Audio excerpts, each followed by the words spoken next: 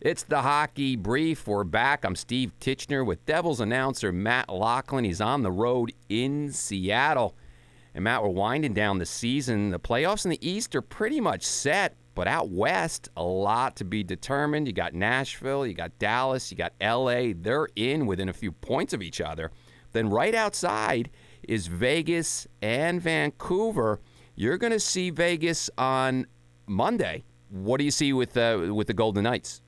Well, they are getting healthy, Steve. You're right. The West is incredibly complicated. Only one team has actually clinched a berth, although others certainly are more comfortable in their setting, and I'm thinking Minnesota and St. Louis, but they haven't clinched yet, so they've got to pick up a couple of more points before they can rest easy. Whereas the East, 6 teams have already qualified. The next 2 are going to get in. There's almost no chance of any of those 2 teams still waiting to clinch being knocked out. It's just a matter of where they finish in the division and in the conference in terms of playoff matchups. But out west, it's literally the wild, wild west. And, you know, the Vegas Golden Knights are getting healthy. There's a lot of pressure on Pete DeBoer. That's a franchise that demands excellence. They come off a great win last night against Calgary that enhances their chances. They've got fewer games than most of the teams they're trying to catch, so they got to get some luck along the way. But, you know, they've recently returned Alec Martinez and Max Pacioretty and Mark Stone to their lineup. Those are 3 critical cogs, and they've responded well to that. But whether or not they run out of time remains to be seen. And Vancouver, 5 wins in a row, and they're a little further back, but still a possibility there. Yeah, I mean, they've got Vegas to climb over in addition to the teams that hold the wild card spot or the third place spot in the Pacific Division. It's so crazy. Vancouver can be out. They could be a wild card team. They can actually have a third place finish and knock out LA. But their schedule is difficult. They do play LA next week, so that will be a very, very big matchup for both squads. I think more so actually for LA. They're the one that's got to be really nervous. I mean, Van's running on adrenaline right now, and LA is losing games.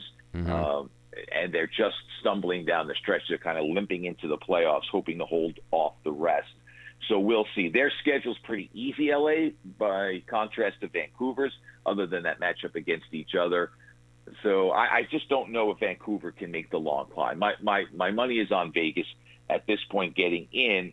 They may very well overcome LA. It's so crazy. Like Vegas could be, as I said, a wild card team. They could be a team that finishes in the top 3 in the division. Yes, things are tight. So you're out in Seattle. Devils take on the Kraken. Give me the vibe, the hockey vibe in that city, Matt. Well, it's exciting on one hand, right? It's the first year in the league, and you know Seattle embraced the NHL as they were awarded the 32nd franchise. There's a great hockey history here. Seattle and the Environs has always supported hockey. Way back 100 years ago, it was professional hockey, and lately it's been more junior hockey. So there was always a heartbeat here, but it's disappointing from the standpoint that much more was expected. Not so much disappointing from my perspective, but from the fans' perspective. When Vegas came into the league a few years ago, they went from an expansion team and in the first year to the Stanley Cup final, and there was pressure on Seattle to duplicate that, and it right from the get-go, they haven't. They're near the bottom in the league, and it's been a very disappointing go in the first year. That being said, you know, the fans have embraced it. I'm looking forward to going to the new building. We'll see it for the first time when the Devils practice there today. So, yes, there's excitement, but it's tinged with disappointment because it's not come close to what people envisioned here. All right, well, we're winding down the season. A lot to talk about over the next couple weeks. So with playoff positioning, and we'll cover it for sure. You can listen to this on moresportsnow.com, but also Spotify, iTunes, Stitcher, wherever you find your podcast. I'm Steve Titchener with Matt Loughlin. We'll catch you all next week. Bye-bye.